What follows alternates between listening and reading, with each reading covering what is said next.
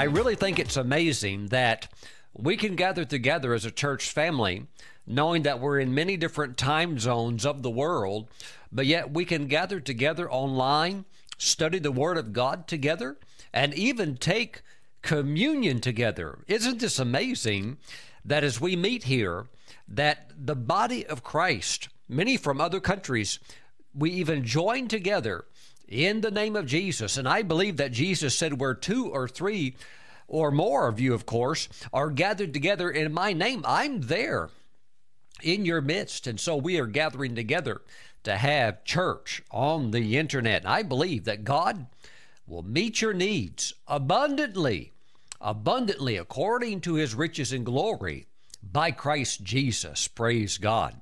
I would like for you to take your Bibles, turn to 1 Kings chapter 18, and look at verse 30. I want to read 3 verses, and I want us to receive the tithes and offerings and bring them into the storehouse of God. And I believe that God will help you with the one particular verse that I'm about to share with you. It could even be a turnaround verse, a verse that triggers turnaround in a very beautiful way in your finances. So please follow along with me. 1 Kings 18, verse 30. Then Elijah said to all the people, "Come near to me." So all the people came near to him, and he repaired the altar of the Lord that was broken down. This is the time of the confrontation of Elijah with the false prophets of Baal and Ashtoreth, who were represented by Jezebel. Of course, Jezebel's not there, but her representatives are. They're meeting on Mount Carmel to, in a sense, find out who the true God really is. And the altar of the Lord was broken down.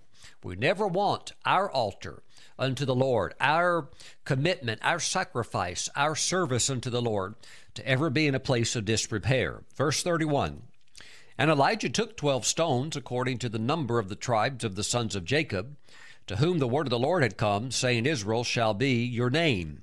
Then with the stones he built an altar in the name of the Lord, and he made a trench around the altar large enough to hold 2 seahs of seed. Now verse 33.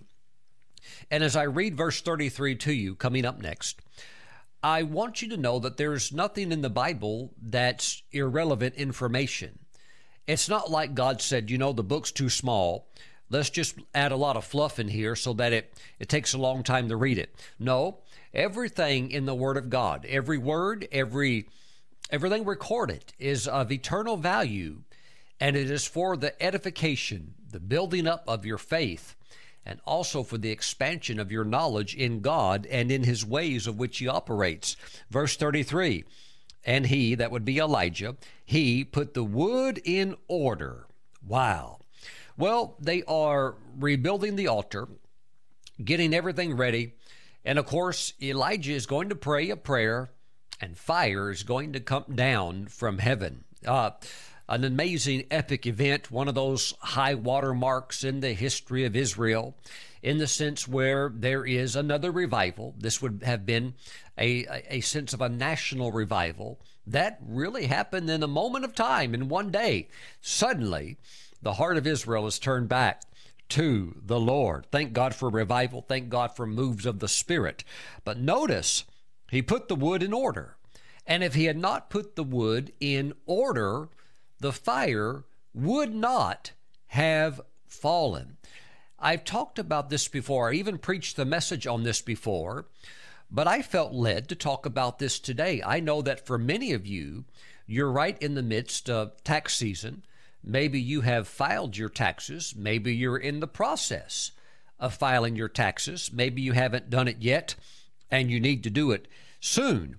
Nevertheless, there is a putting in order of the wood. The fire of God will not fall on wood that's on the altar that's out of order. Praise God. That's why it says in the Bible that Elijah put the wood in order. Even the cutting of the bull in pieces, he laid it on the wood. Everything's got to be done just the right way. You need to also understand that the fire of God won't fall on your finances that are out of order. Now, this is not a destructive fire. This is a blessing fire. This is a cleansing fire. This is a purging fire. But the fire of God, the blessing, the touch of God won't come on your finances that are out of order. In other words, if you have a mess with your finances and you make $30,000 a year and you have a mess with your finances, but you're believing God for more, well, you will only have a larger mess. Because if you have problems and confusion and all kinds of difficulties for $30,000 a year, well, then how could you go to $3 million a year and somehow expect that just more money just somehow automatically fixes a mess? It doesn't. A small mess, if a person governs over a small mess, the same person will also begin to govern with more money and will turn that into a larger mess. Oh, no, Pastor Stephen, if I had more money, it would fix everything. No, it doesn't work like that. That is a deception. That's a wrong way of thinking.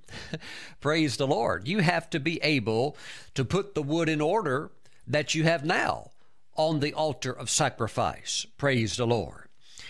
Let me give you an example. This is what I hear sometime from a pastor's perspective.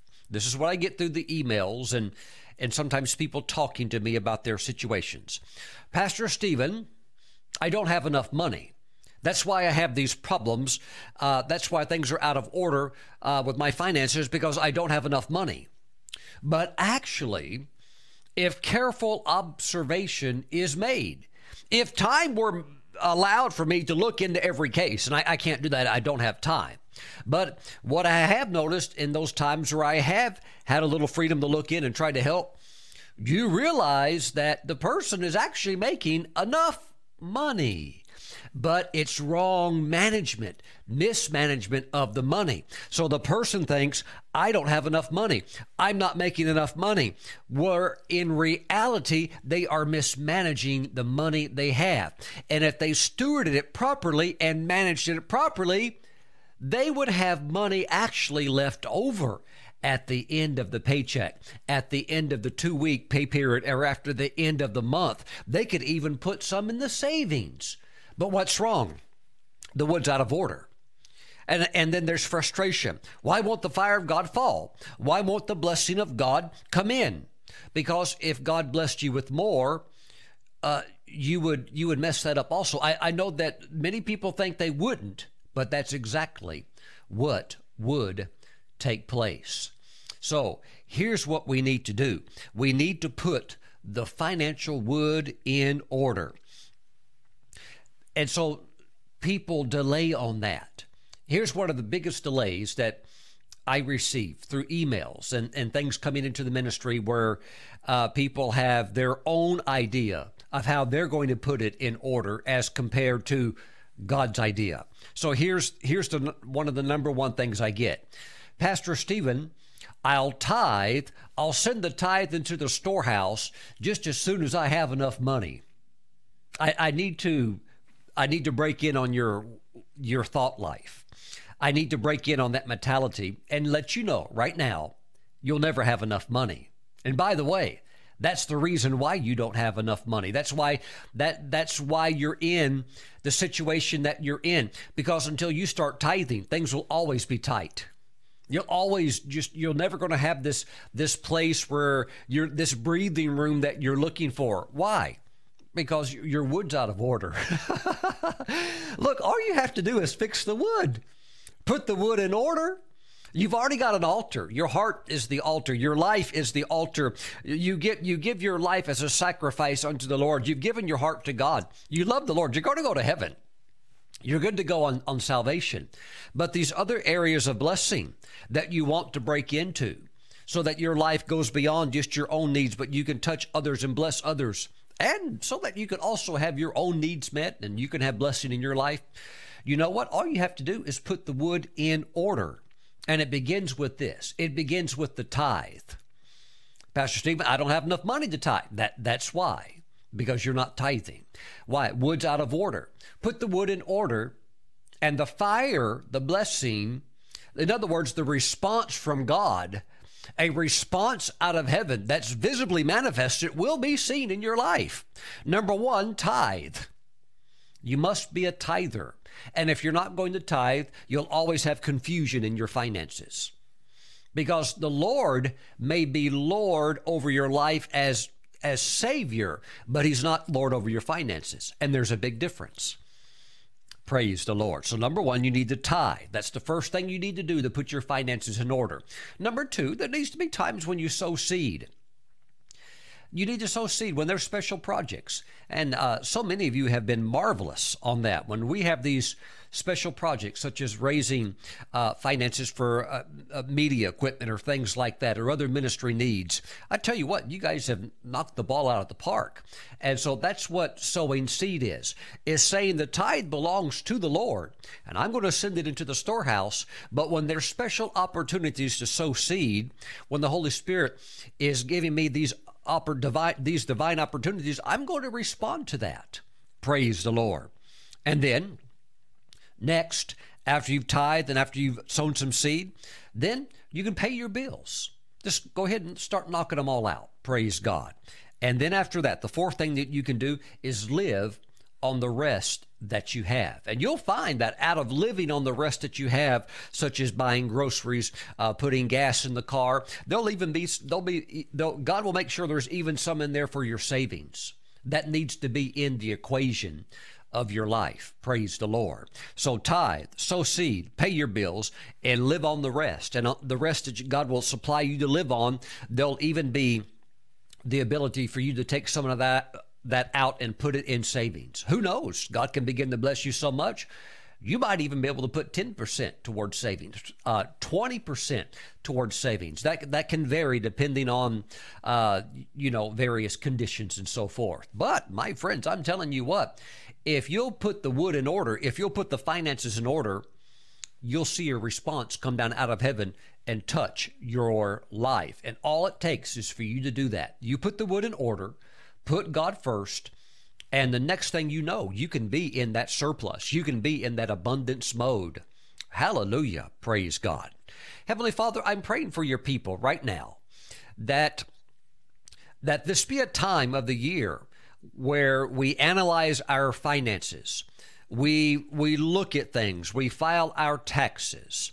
Father, I pray that this be a time where your people put their finances in order and they make a determination that they will be a tither always, that they'll always honor you with their finances, that you will be Lord over their finances, not their own planning, not their own ideologies, not their own idea of what order is, but through a biblical understanding of the way that you operate, which will exempt them from the hardships of a fallen world system, which will exempt them from lack and all the problems of the curse that plague the earth.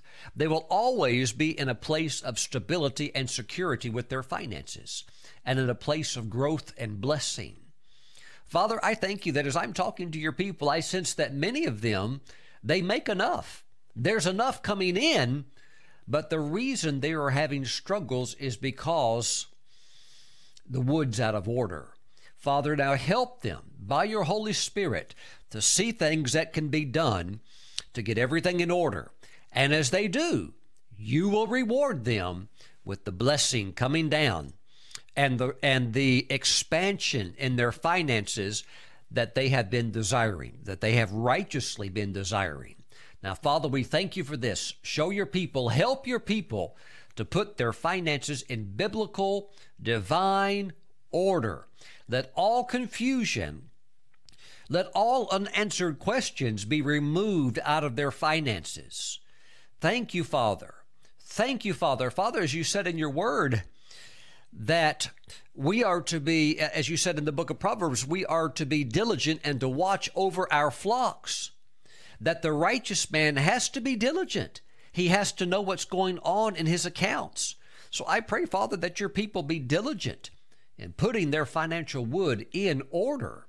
And we thank you that the peace that will come forth from this and the blessing that comes forth from this will put us in a position of great strength and blessing.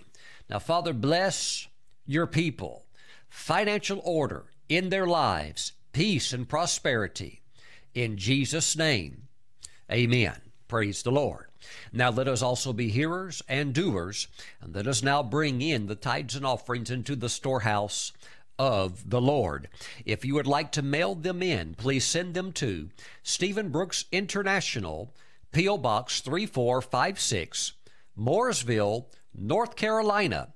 The zip code is 28117. If you would like to bring them in online, you can do so anytime, day or night. Please visit the ministry website, stephenbrooks.org. There is a link on the homepage, and you can go there now and bring your tithes and offerings in. Hallelujah. Praise the Lord. Glory to the Lord. Father, I thank you that the fire is going to fall.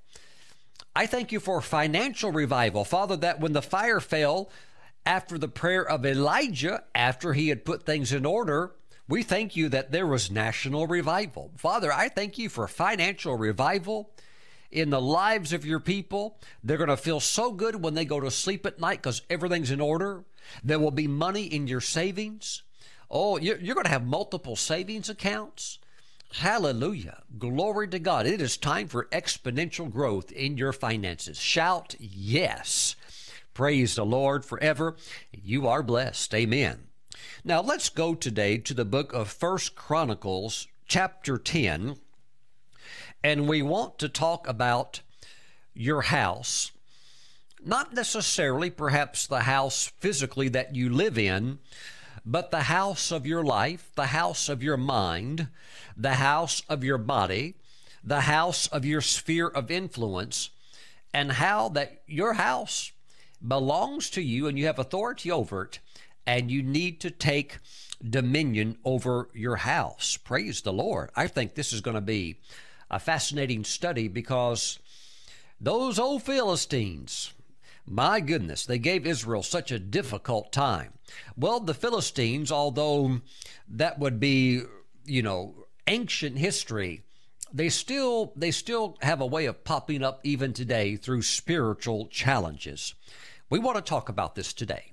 Let's pray. Heavenly Father, as we go into your word, we ask that your Holy Spirit would come and illuminate these verses and that your word be alive to us, that we can see it and walk in the light of it and enjoy the victory that it produces. Now we thank you, Father, in Jesus' name, and we all say today, amen. Praise God. Let's start in 1 Chronicles chapter 10, verse 1. It says, Now the Philistines fought against Israel, and the men of Israel fled from before the Philistines and fell slain on Mount Gilboa. Then the Philistines followed hard after Saul and his sons, and the Philistines killed Jonathan. Oh, that's too bad. I always thought that Jonathan should have gone over and he should have joined David. I don't know why he didn't do that. I mean, he's loyal to David. He's even pledged an oath to David to serve him when David becomes king. And so I don't know why he didn't make the leap. Perhaps there was a little bit of a holdback from the perspective of my dad's king, and of course his father being Saul. My dad's the king, and I don't really know if this is going to work out for David. I think it is, but maybe I can try to play both sides of the fence. Well, if that's what he was doing, it didn't turn out good. I think he should have joined David and should have stood with David and gotten behind David in person, but he didn't do that. So here he is now lying dead. And the Philistines killed Jonathan, Abinadab, and Malchishua, Saul's sons. The battle became fierce against Saul. The archers hit him, and he was wounded by the archers. Then Saul said to his armor-bearer, Draw your sword and thrust me through with it, lest these uncircumcised men come and abuse me. That phrase, come and abuse me, could be translated that they come and they take me and they toy with me. That's in a sense also what happened to Samson when they had captured him and they made sport of him, and he's just like a toy for them to play around with, and make him look like a fool and things like that. Well, nevertheless, this is not a good bailout reason for Saul. I believe he should have stood, and he should have fought to the very end, but he did not. He said to his armor bearer, "Draw your sword and thrust me through with it, lest these uncircumcised men come and abuse me." But his armor bearer would not, for he was greatly afraid. And you can understand why the armor bearer would not want to do that, because this is God's anointed. This is the king, and he doesn't want to kill him. So we have this statement: "Therefore Saul took a sword and fell on it." Well, that's the easy way out, but that's also the cowardly way out. But unfortunately, Saul wasn't the person who was going to win the award for nobility and bravery, and for the one who would stand in front of the people of Israel as an emblem of courage and strength. Now, David had that. David had some challenges later in life that perhaps rattled him for a moment, but he could quickly pull himself together. And he, before the public, he didn't have these breakdowns like this. But Saul, here Saul is committing suicide in a sense. We don't know how bad he was wounded. Could have just been a few arrows through the legs. Maybe he could have survived. Who knows? But nevertheless, he kills himself by falling on a sword. Verse 5, "And when his armor bearer saw that Saul was dead, he also fell on his sword and died." Did you ever notice that fear is contagious? That if you have people following you and you fall apart, what are they going to do? They're going to do the same thing that you do. And it's very important to not get over into fear, but to stay in faith. Why? Because faith is also highly contagious. And when you get around strong leadership, people that are rock solid in the Word of God, who are confident in the Word, confident in God, that spreads. And we see that with David, that the spirit of faith that was on David got on his leaders, and it got on the men that were known as the three mighty men, who did some crazy exploits. I mean, we know that Samson did some stuff, but if you read about these men, in some ways, they were just a hair's breadth beneath him, doing tremendous exploits. How did that happen? Because they saw David doing these things. And if you see somebody else doing exploits of faith, what does that do for you? It says, well, if that person did it, I can ride their coattails and I can break through also. And it will ignite your faith. They'll go out, perhaps in a different direction, and do something different on behalf of your calling, your assignment in life, whether it's business, ministry, medical, science, teaching, or whatever it might be. And you go and you break through. Why? Because somebody else broke through and it inspired you. Same spirit of faith jumped on you, got on you, like Joshua and Caleb. We can take the land. Matter of fact, let's go up now and take the land. Let's stop this silly conversation. Let's call off the talk of the doubting and the pouting, and let's go now. Because the more we talk negative, the further down we're going to sink. So they said, let's go up now and take it. So there is a spirit of faith. And that's what good leadership inspires. Even from a national level, if you have strong leaders, that will affect the nation. It will affect the economy of the nation. Praise God. We thank God for our president, President Trump, who's doing a good job. Please keep praying for him as believers around the country are lifting him up so that this nation may experience peace, prosperity, and be a platform for the global propagation of the gospel of the Lord Jesus Christ. Woo! That's America's heritage. That's America's calling. That's a key assignment of this nation as a sheep nation, not a goat nation, but as a sheep nation, is to be a driving force of prosperity and strength to send the gospel to all the nations of the earth. You know, out of the hundreds of nations that there are, well over 200 nations, if you look at the financial uh, GDP, gross domestic product of the different nations, number one in the world is the USA. You'll have a number two coming in, but there's a big gap between number one and number two with GDP. Number two being China. And then number 3 and 4 and 5. You look at the top 10 countries, you see tremendous wealth, but there's nobody else like number one, like America. And even on the other, 7, 8, 9, 10, as they begin to go down, there's a large discrepancy in wealth.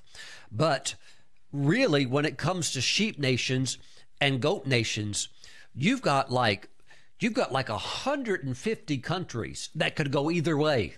Now that's our assignment is let's be influencers of these other nations. Some of them are less developed. Some of them are in many ways undeveloped. But let's be influencers of these nations with the gospel of the Lord Jesus Christ. And let's be people that thank nations. Not just like, hey, me and my little locality here. No, let's be nation thinkers. Let's influence some of these nations, some of them that you may not even know the names of, but you might want to learn them and begin to pray for them and to begin to sow the gospel into those nations so that they can become sheep nations instead of goat nations. Woo! A sheep nation primarily has a heart for the Lord Jesus Christ and will stand with Israel. Woo, hallelujah, glory to God. Any nation that hates Israel is a goat nation. So we want to be a sheep nation and a spreader of that grace, of that anointing. And when you do that, there will be a beautiful reward waiting for you in glory. Hallelujah. Glory to God. Strong leadership sends out faith. What causes tremors in the stock market? Fear of change, fear of this, fear of war, fear of what Iran might do, fear of how North Korea might retaliate or react or this or that. But strong leadership, which we're seeing in this administration, produces great prosperity and produces great leaders. Hallelujah. Glory to God. Now let's continue on. And when his armor bearer saw that Saul was dead, he also fell on his sword and died. We do not want that spirit. No, we'll stand till the end. We'll stand to the end. You have to have a spirit that will fight. And you can be a sweet person.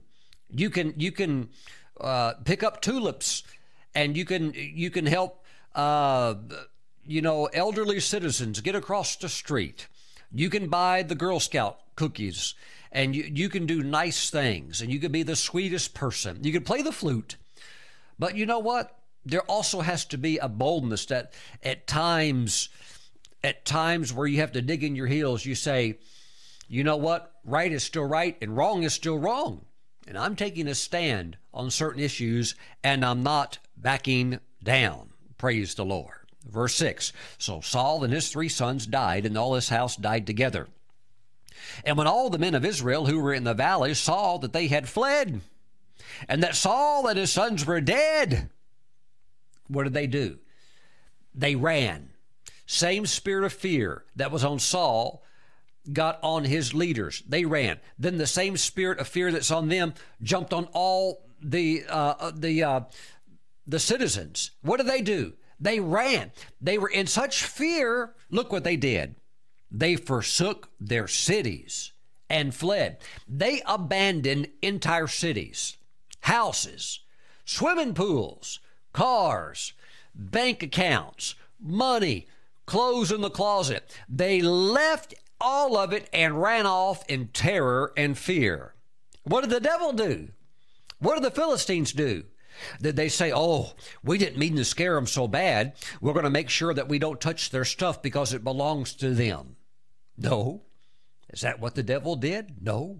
Look what the devil did. Look what the Philistines did. Then the Philistines came and dwelt in them. All that work, all that effort of building that house, and you run away and leave it because of fear, and now The enemy of Israel is living in your house. No, not in somebody else's, in your house. What rightfully belongs to you, you have abdicated, and now the enemy, who is not passive, has come in and is now actually residing in a place that legally and rightfully, because of your place in Christ, is yours. Wow. Oh, my friends, we have to understand, though, that Saul is passing off the scene, that a new king is soon to come forth, and this will be King David. Wow, praise God. And King David did not take it easy on the Philistines. King David was not afraid of the Philistines, and King David said, what's ours is ours, and we're going to defend it. And not only are we going to defend what's ours, we're going to take some territory. We're going to take Jerusalem. We're going to take it from the Jebusites. And David liked it so much, he made it the eternal capital of the nation of Israel. And God had told David, God had told his forefathers, the land is yours. Go up and take it. And many of them did, praise God. I know today in the political culture of the Middle East and amongst the American culture today with the liberal media, there's a lot of misinformation about who Jerusalem really belongs to. Well, if you want to find out who Jerusalem really belongs to, just read the next chapter, and it'll tell you who Jerusalem belongs to for all time. Praise God. But the land of Israel, God gave to the Jews. It's theirs. It always will be. And remember, if you agree with God, you're always right. Praise God. Oh, glory. Hallelujah. If you give up what rightfully belongs to you, the enemy will move in and he'll actually take it for himself. See, the thing is that you should be plundering the enemy's camp and his territory, not he plundering yours and taking away your promised blessings. That's what I like about David. David put an end to this bullying of the Philistines. And he put an end to that, and he started not only holding the ground they already had, he starts to expand. And that's why you'll see him in his early kingship anointing. You see him taking Jerusalem from the Jebusites. Praise God. Glory to God. That's plundering the enemy's camp. Trespassing is a violation of the law. To trespass means to enter someone's land or property without the owner's permission. You have to be willing to defend what is rightfully yours. You have to watch out for spiritual trespassing. Praise the Lord. Did you know that the devil only respects the rights that you are willing to enforce? I need to say that one more time. Let that go into your spirit today. The devil only respects the rights that you are willing to enforce. There are some things you don't need to pray about. Like what, Pastor Stephen? I thought we had to pray about everything. No, there's some things you don't need to pray about. If somebody comes to you and says, I've got a demon problem and there's an evil spirit in me and I don't know what to do about this, but maybe you can help me. Can you cast it out? Well, as a child of God, you need to be able to say, yes. If you've got a demon problem, I have authority in Christ. I can deal with this. Okay? So here's what some Christians do, and they get no results. They start praying, oh, Lord, deliver this person from the devil. Oh, Jesus, move now by your power and drive the spirit out. And you pray for an hour, 2 hours. And then after you've wore yourself out, the person is still possessed with the evil spirit. Why? Because what you have authority over, you do not need to pray about. You need to use the authority. In other words, instead of praying, Jesus, do something about it, don't do that. Come over here and say, in the name of Jesus, I have authority over you, and devil, out you go. Do you see the difference? There's a difference there. And so don't waste your time, your energy on something you already have the authority to do. Praise the Lord. Hallelujah. The devil only respects the rights that you are willing to enforce. Hallelujah. If you are not willing to defend your rights, then the devil will come in. It's not that he might come in or maybe he will. No, he will come in. And if you let him, he'll walk all over you. So you have to be willing to defend your house. See, it says they forsook their cities and fled. Then the Philistines came and dwelt in them. Wow. See, it's supposed to be the other way around. God said, go up and possess the land. I've given it to you, and go up and possess it. The enemy, they're going to have built houses and vineyards and all of this stuff. You go take it. You go take it. God said those people have no covenant with me. These people practice abominations. They must be driven out. The Lord said they are so filthy that the land vomits them out. Now, we are looking at these stories through the filter of the lens of the New Testament perspective. So we want to look at this with the New Testament theology. We're not trying to drive out literal people today. More so, we're dealing with spiritual issues, the powers of darkness that tried to make it difficult for us to walk in a blessed home, in a blessed life. Praise the Lord. The devil will move into your house if you let him. You need to take back your house. You need to repossess what is rightfully yours and dispossess the devil. Praise God. For example, it says they forsook their cities and fled. Then the Philistines came and dwelt in them. Let's talk about an example from a New Testament perspective. Many of you have lost your health. Sickness and disease has come in and has dispossessed your peace. And now, even perhaps while you're watching me, there's actually pain in your body, in your house, the house of your physical body. You're sitting there in pain. Well, Pastor Stephen, what should I do about that? Drive the enemy out. Sickness and disease is not your friend.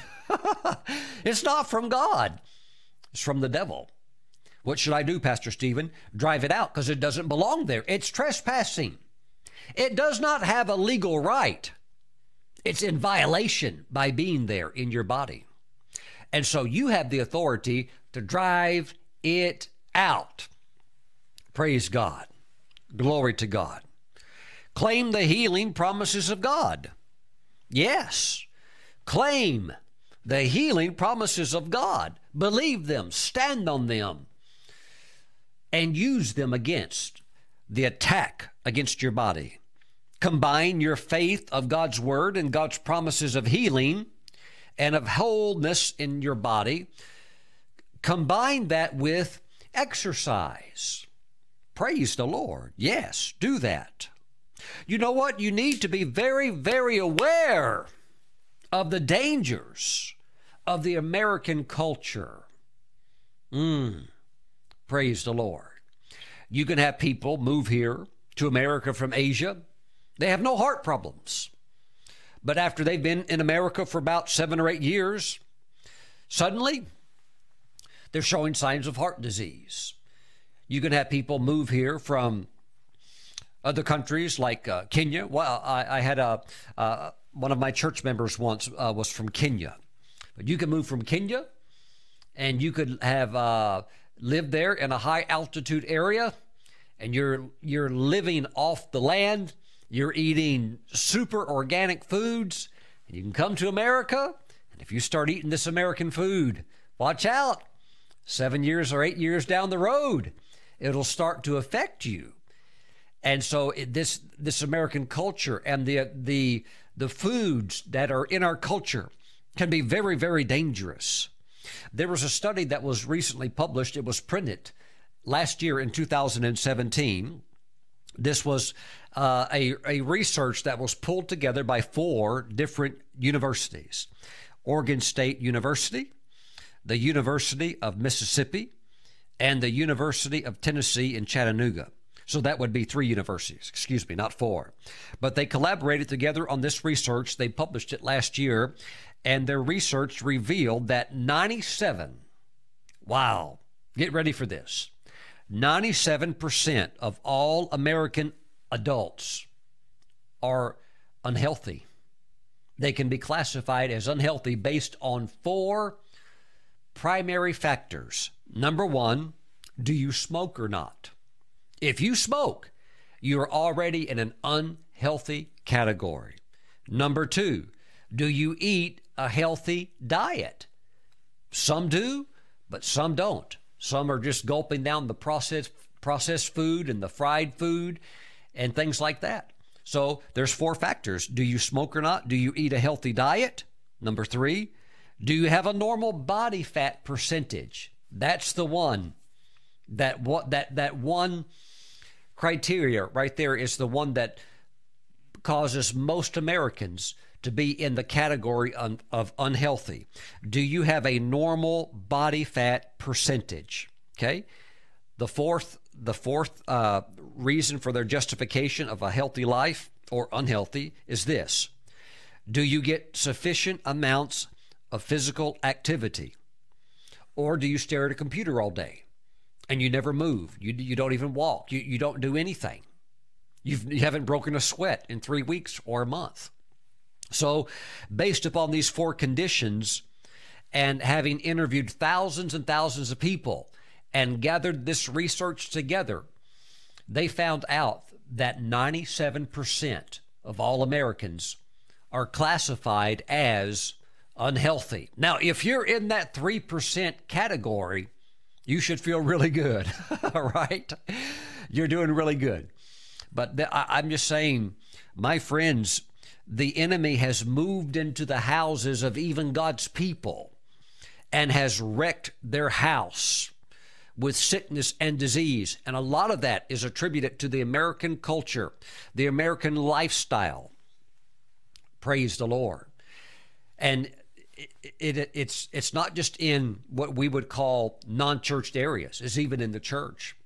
You know, years back when I belonged to a certain ministerial association, I remember one day that, as all of us ministers were gathered together, I don't know, maybe about 500 of us, the leader, the president of the organization said that we and the board of directors are looking into an insurance plan, so that all of us that belong to this ministerial organization of Spirit-filled Pentecostal ministers, that we would have access to good health care, a good insurance policy. And so, a lot of people were real excited about that. Oh, that would be wonderful. Yes, that would be wonderful to be able to sign up for a premium insurance plan, get all the perks and benefits, and, make a low payment. That would be great. Well, some time went by and it was never brought up again. Months go by, half a year goes by, nothing's ever said about it. But I knew one of the men on the board of directors who actually ended up becoming the next president. And I went to him in private. I said, hey, I'm just curious, whatever happened to the insurance plan that you guys were researching in order to, come up with a provider for health insurance for all of us word preaching, Spirit-filled ministers of the gospel? Oh, he said, oh, Stephen, he said, we applied at so many places, but they all turned us down. I said, why? He said, because we're all so sick. I said, really? He said, yes. He said, most of the ministers have health problems, some type of a problem, this or that or the other, and there's so much sickness that nobody will insure us. Wow. 97%. Oh, Pastor Stephen, that's not me. Good. But for the majority, though, this is something that you have to face. They forsook their cities and fled. Then the Philistines came and dwelt in them. They forsook a covenant of health based upon the shed blood of Jesus, and sickness and disease came in. I think that along with believing the promises of God, we have to walk in the wisdom of God's word. And we have to be careful of what we eat. We have to be wise about the way that we conduct our lifestyle. Praise the Lord. Hallelujah. Matthew 11, verse 12. Jesus referenced the kingdom of God, the kingdom of heaven, that it suffers violence, and the violent take it by force. If you want to walk in health, you're going to have to get serious. You're going to have to get serious about your health. And that's not just believing scriptures. That's also making adjustments in your lifestyle. You know, you can be a very sweet person, love Jesus, be on your way to heaven, and be sick the whole time you're on the earth. My grandmother, she's in heaven now. Oh, she loved the Lord. She was known as the spiritual pillar of the entire community of where she lived. And she was a very godly woman. She loved Jesus tremendously. But, you know, anytime you're over at my grandmother's house, anytime you were there, there's always a cake on that table. Always. There's a cake on the table at lunch. There's a cake on the table at dinner time. And she was a good cook. She had graduated, you know, from a culinary institute. And she was very good at pies and cakes. And she loved cakes especially. And she could make a serious blackberry pie. But oh, going into that blackberry pie were cups and cups of sugar. Going into those cakes were cups of sugar and white bleached flour. And then, of course, all the icing on the top. And cake every day for lunch. Cake every day for dinner. And then even if there are fruit pies, they're loaded with sugar. And so my grandmother loved Jesus and had sugar diabetes. Praise the Lord. Well, Pastor Stephen, I want God to heal me. I got diabetes too. I want the touch of Jesus on my head and in my body. Good. Throw all that junk out. Pastor Stephen, I can't do that. That's part of my life. That's a part of my house. They forsook their cities and fled. Then the Philistines came with all of their sugar and all of their goods. They came and dwelt then in them. See, they came and dwelt in those houses. And they'll bring their stuff. They'll bring their stuff. So if you want to throw the Philistines out of your house, if you want to get sickness and disease out of your house, combine the powerful Word of God and exercise. The least you can do is walk. And in many ways, it's a lot that you can do. Walking is, I believe, still the king of all exercises, because you can walk and you can actually pray at the same time, pray in the Spirit.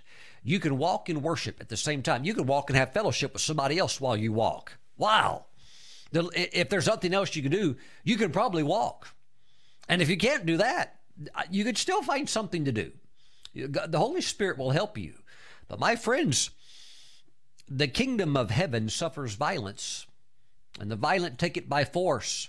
If you want to drive the sickness and disease, if you want to drive the Philistines out of your house, out of your physical body, don't be surprised if you have to use some violence, because the violent take it by force. Praise God. And notice these things. Observe these things. Observe what comes into your physical temple. Observe what you eat. Let the Holy Spirit help you in these areas. Glory to God. Hallelujah. I believe health and vitality is coming back to the body of Christ as we believe the Word, yes, and as we also walk in the wisdom of the Word. Hallelujah. Glory to God. Drive out the Philistines. Drive out all that excessive sugar. Oh, I like cake, but I don't eat it every day. I like creme brulee, but I don't eat it every day. Maybe once a week. Maybe once a week. I do put a little sugar in my coffee, but not heaping teaspoons or tablespoons, just a little bit. Praise the Lord. Watch out, all these sodas and all this stuff and all this high fructose corn syrup. It's in all kinds of stuff. It's in your ketchup. Watch out for these types of things. All these artificial things and dyes and all this man-made stuff. Glory. Glory to God. Glory to God. If you want your health back and you want your house back, you can have it, but you're going to have to drive out the Philistines, and they won't go easy. You're going to have to really want it. But if you want it and you make the application of the Word of God and the wisdom of God into your life, they'll start leaving. When they see you're serious, they'll actually start leaving pretty quick. Hallelujah. Glory to the Lord.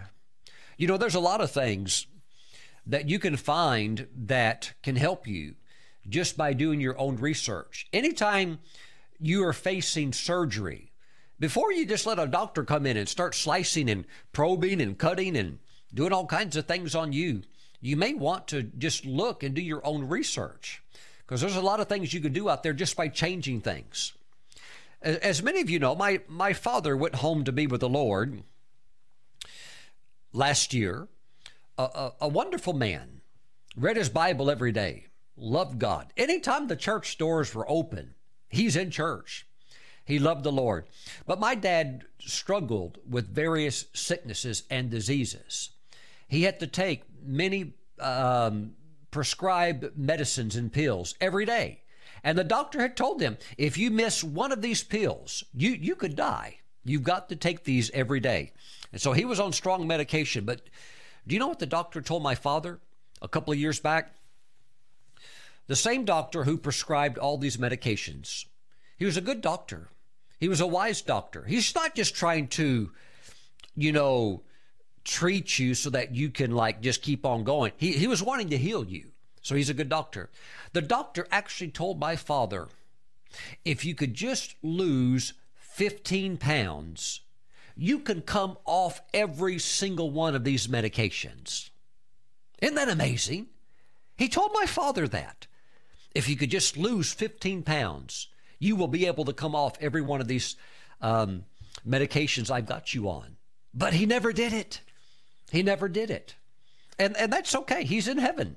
He's in heaven now, enjoying streets of gold, enjoying the life well lived. But my friends, I'm talking that while you're on this earth, you can have more energy. You can have more strength. You can have more clarity of mind. You can be sharper and more alert and more effective. You can function at a higher level when you're walking in the health that God wants you to walk in. And you have to take it, praise God. Let me say this.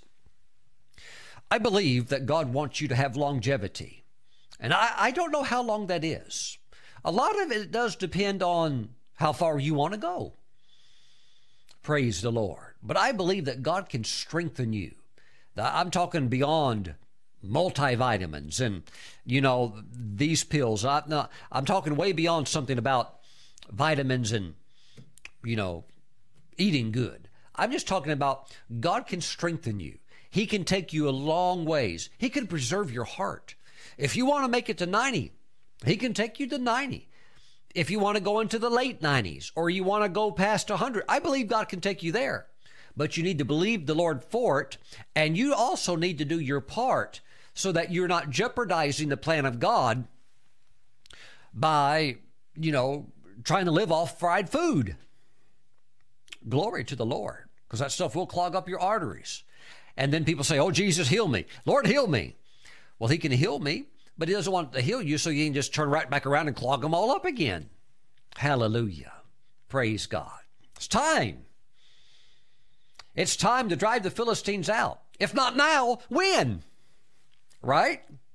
Well, Pastor Stephen, I was thinking about doing that next month, making a commitment next month. No, just start now. Start right now. Glory to the Lord. You're going to feel a whole lot better. Glory to the Lord. Pastor Stephen, I'd love to go to Israel with you on tour, but I can't. Why?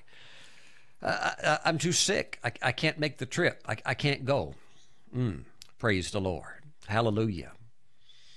God's got a lot of good things planned for you. You need to take care of yourself. Praise God. Hallelujah. Drive the Philistines out. The enemy would even try to come into your life and even take over your time. Can you believe he's that audacious? He's that bold and crude that if access is given, he'll even gobble up your time. He'll even rob from you and take up your own devotional time.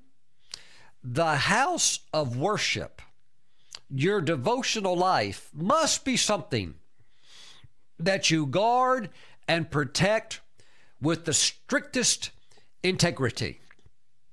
Because if you're neutral and you're not alert, he's not passive. He will try to creep in and to try to rob your time. The next thing you know, you're not in the Word daily. The next thing you know, you're not in prayer daily. The next thing you know, you're not even in there weekly. And the next thing you know, you don't even know where your Bible's at because it's been so long since you last looked at it. Praise the Lord. My friends, you must be vigilant. You must say to the Philistines, that's my house. Get out of my house. This is my life. And I will spend time with the Lord. Hallelujah. Glory to God.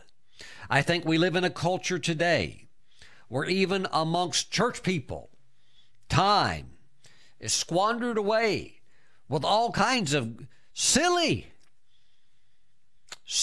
activities that I believe that many people, many Christians, I'm talking about Christians, that if they don't change, that when they go before the Lord on their day of judgment, they will hang their head in shame and sorrow. Oh, not in shame in the sense that they're dirty or undefiled and not worthy of heaven, because we're washed by the blood, and we're worthy because we're in Christ. So it's not a matter of righteousness. It's just there is a judgment of time spent.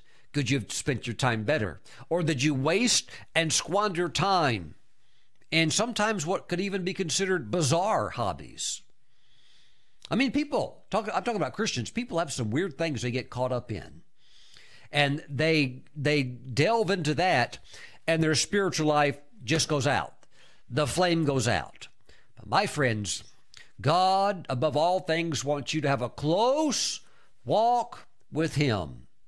And just by doing that, your life will be so much smoother and so much richer and so much more beautiful. You're going to make such better choices. You'll have such a high level of peace in your life. You'll be able to hear the voice of God, follow that leading of the Holy Spirit as He's on the inside of you, and you'll be able to make very, very good decisions. Praise the Lord. You know, in many ways, you have to contend for a deep walk with God. It doesn't come easy or automatic for any saint. You have to contend for it. The enemy will try to block it. He will try to disrupt it. But you have to be very, very zealous of it. Almost what you would even call like a violent faith, where you're like, this is very important to me, and I'm not giving this ground up to anybody. This house of worship that I've established will always be burning bright. See, let me say this to young ministers, those desiring to be in the ministry. If you will build the Lord a personal house of worship, He will build your ministry.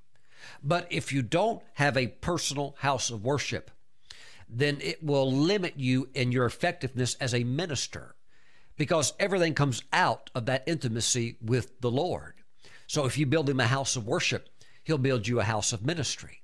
Praise the Lord. But a house of worship, you got to keep the Philistines out of it. They were trying to come into there if they could. After all, they did have a moment when they even took off with the Ark of the Covenant. Oh, they brought it back too hot to handle. That's a different story. But my friends, when it comes to your own life, realize many times that the Philistines can be used as spiritual typology of representing the flesh nature. Oh, the flesh doesn't want to get up early and pray. Nope. The flesh says, don't do that. You don't need to be that serious. You don't need to get out of bed. Just do your praying in bed. Did you ever notice that praying in bed doesn't work? That somehow that deep connection that you want to make with God just doesn't work because you fall back to sleep? But when you get up out of bed and you go spend time with the Lord, like Jesus did, Mark 1:35, he got up early, a great while before the sun ever came up. He got up early and went out to a solitary place to check his emails? Oh, no. To play blackjack and bingo. No. To pray. Praise the Lord. Get up early. Get out of bed. Yes. And go pray. Establish a house of worship, something that the Philistines will never have access into because you govern it and you control it. They're never getting into your life, into that chamber of worship. Hallelujah. Look at this. In the Song of Solomon, praise the Lord. We have Psalms. We have Proverbs. Then you'll move past the little book of Ecclesiastes, and then you will come into the beautiful Song of Solomon, which is a prophetic picture of Christ and the church. Song of Solomon, chapter 3, look at verse 1.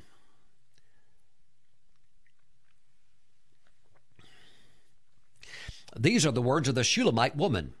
By night on my bed, I sought the one I love. Now, the one she loves would be her husband. Also, this is a picture of Christ in the church. This is the believer seeking after Christ. By night on my bed, I sought the one I love. I sought him, where? On the bed. But I did not find him. Verse 2. I will rise now. I will rise now. What does that mean? Get up out of the bed. Pastor Stephen, it's 2:30 in the morning. Yeah, just try it. Give the Lord 30 minutes. Give it a try. Then go back to sleep. Get back up at 7. Get ready for work. Start your day. Try it for an hour. Get up at 3:30. You just work it out with the Holy Spirit. Whatever works best for you. 20 minutes, 30. Just experiment. Have fun with it. There are no rules. This is exploring in the spirit realm. This is a journey of knowing God. And it begins by getting out of bed. I will rise now, I said, and go about the city, in the streets and in the squares. I will seek the one I love. Verse 4. Scarcely had I passed by them when I found the one I love. I held him and would not let him go. She never would have found him if she had not gotten up out of that bed. But Pastor Stephen, it feels so comfortable, and I know. That's why. Remember again, the Philistines are often typified in Scripture as the flesh. Oh, I know it's a real, they're a real people. But remember, Old Testament, you have the types and shadows. New Testament, you have the substance of Christ. You can look back with New Testament theology through the filter of the cross, and you can see prophetic symbolism. The Philistines, they represent the flesh. They would like to come into your house. The flesh would like to rise up and say, you don't need to pray. You're smart enough. You're so smart, you don't need to pray. You'll find how smart you are when life throws things at you that you can never be prepared for unless you're walking with the Lord. And when it happens, it's not the time to learn. It's time to get up early. Get out of bed and seek the one that you love. Go seeking for him. Go find your couch, a comfortable place, sofa, where you can sit. Not where you lay down, but where you can sit and begin to seek the Lord. You want some comfort, but not so much that you fall back to sleep. Praise God. Get something hot to drink. Glory to the Lord. And drive the Philistines out of your house of worship. Praise God. They don't belong there. Reclaim what is already rightfully yours. Hallelujah. Say, flesh, I'm getting up. I may not feel like it, and I may not want to from a flesh perspective, but I'm getting up because I'm a man of the Spirit. I'm a woman of the Spirit, and my inheritance and my calling is to pray. I will be up in the morning. Woo! Glory to God, seeking the Lord. My friends, today, I want you to understand that God wants you to be like David, spirit of faith, not like Saul, fear. And then, the Philistines show up and you just abandon what's already yours, what you worked so hard to acquire. No, don't ever abdicate anything to the enemy. Don't ever just walk away from it. Hold your place. It's yours. I like the story of Shammah, one of David's mighty men, who's out in the middle of a field taking care of some lentils. How about that? He's taking care of his beans. Guess who showed up? The Philistines. They wanted those beans. And see, here's the thing. Shammah does all the work, does all the sowing, does all the hoeing and all the weeding, takes care of all of them, of all these beans. And now when they're ready for harvest, now when they're ready to be a blessing, well, here comes the Philistines. And that man Shammah went into that middle of the field and said, you want my beans over my dead body? Come and take it if you can. And he fought and he killed Philistines all around him.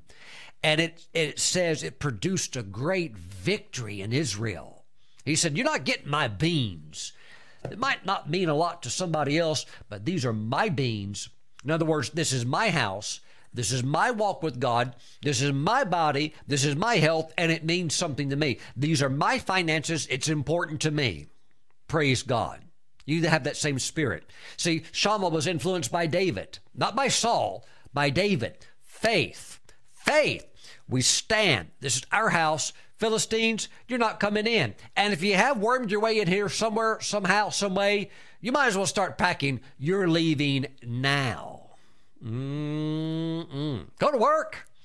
Drive out the Philistines and possess the rich blessings of God. Father, I pray for your people that a spirit of faith be released over them. I believe they've been inspired by your Spirit through your word, as well as there's something that they can begin to do to put feet to this message. We give you praise. Thank you, Father, for application of your word in our lives. We thank you for wisdom, the ability to apply the truth to our lives. Thank you, Father, that application of wisdom unfold now in Jesus' name. Amen. Praise God. My friends, let's conclude today by taking Holy Communion together. I want to encourage you right now, grab some grape juice and some unleavened bread. Praise the Lord. I want to read a scripture to you from Psalm 139. This will bless you as we prepare to take Holy Communion. This will be Psalm 139, verse 23 and verse 24. Hallelujah. David said, search me, O God, and know my heart. Try me and know my anxieties, and see if there is any wicked way in me, and lead me in the way everlasting. We see here that David is saying, search me, O God, know my heart. Now, as I have mentioned earlier in our Bible study, you want to look at the Old Testament through the understanding of a New Testament believer, because some things have changed. Be careful with overdoing it on self-introspection. If you start introspecting yourself, looking inwardly too much, you'll start to overjudge and you'll get critical of yourself.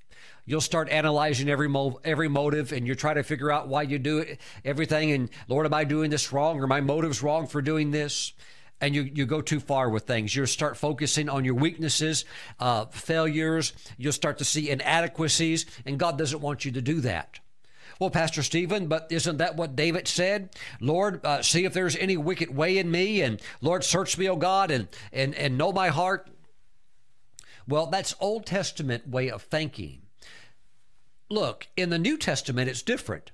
God lives on the inside of you. You have to understand, God did not live on the inside of David. So if there were issues that David would not know about, he would need God to point it out to him because there's things he's not picking up on. Why? He wasn't born again. The Holy Spirit did not live in him. The born again experience is unique to the New Testament experience. Praise God. In other words, you're born again, right? They didn't have that back then.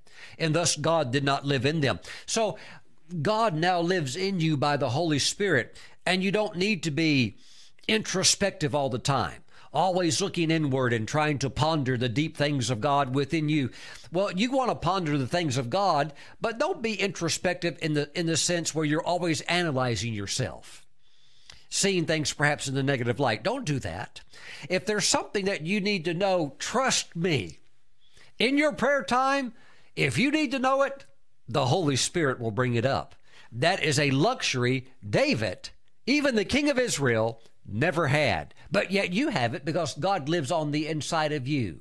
So if there's something, maybe a harsh word that you spoke to somebody, and that needs to be apologized for or corrected, well, the Holy Spirit will bring that up. Even if you don't know about it, he'll bring it up. So don't spend time on really self-introspection, or you'll just be there forever. Digging this up, digging that up, digging that up. No. Let the Holy Spirit lead you into freedom, lead you into joy. After all, the kingdom of God is very simple. It's righteousness, it's peace, and it's joy in the Holy Spirit. Holy Spirit, he'll keep you high. He'll keep you happy. When I say high, I'm not talking about marijuana. I'm talking about the Lord's joy, the Lord's happiness. He won't let you get down or despondent. If you are, his ministry is to lift you. Praise God. Glory to God. That's why when we take communion today, God wants you to be happy in your heart. God wants to lift you. Praise the Lord. Well, Pastor Stephen, I've sinned though. Well, if you sin, confess it, turn from it, tell the Lord you're sorry. And if it needs be, if you've hurt somebody else, maybe you need to apologize, repent. But as it is, just get right with the Lord, keep right on going. And the blood of Jesus washes all your sins away. But stay happy, because that's the ministry of the Holy Spirit to lift you up so that you walk in the joy of the Lord. Hallelujah. Now, Heavenly Father, we thank you for the juice and the bread. We bless it. This is now the blood and the body of Jesus. Father, when we look at this, we still see a little wafer. We still see grape juice, but we know by faith this is the flesh and blood of Jesus, and we receive it as that. Father, we thank you for the body of Christ. We thank you, Father God, for the wisdom of your word. We thank you that we are the temple of the Holy Spirit. We thank you, Father God, that we're claiming all of your promises by faith. We give you praise. We thank you, Father. We now receive the body of Jesus. Amen. Let's partake together.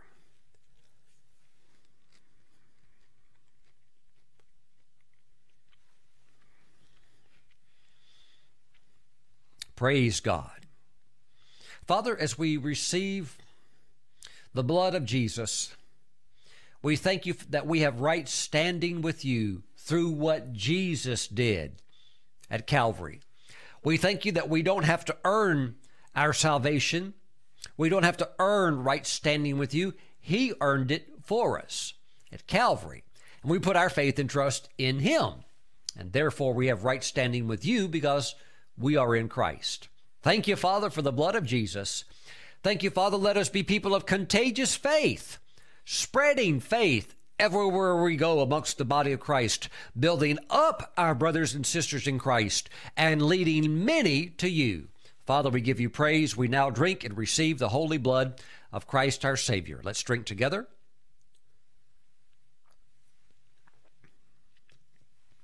Glory to God. I see you with the spirit of David on you, not the spirit of Saul of fear, but the spirit of David, the spirit of faith on you, so that you might do exploits in the name of Jesus. Go forth. You are blessed. Stay blessed and build up others in Christ. Thanks for watching. I'll see you back next time.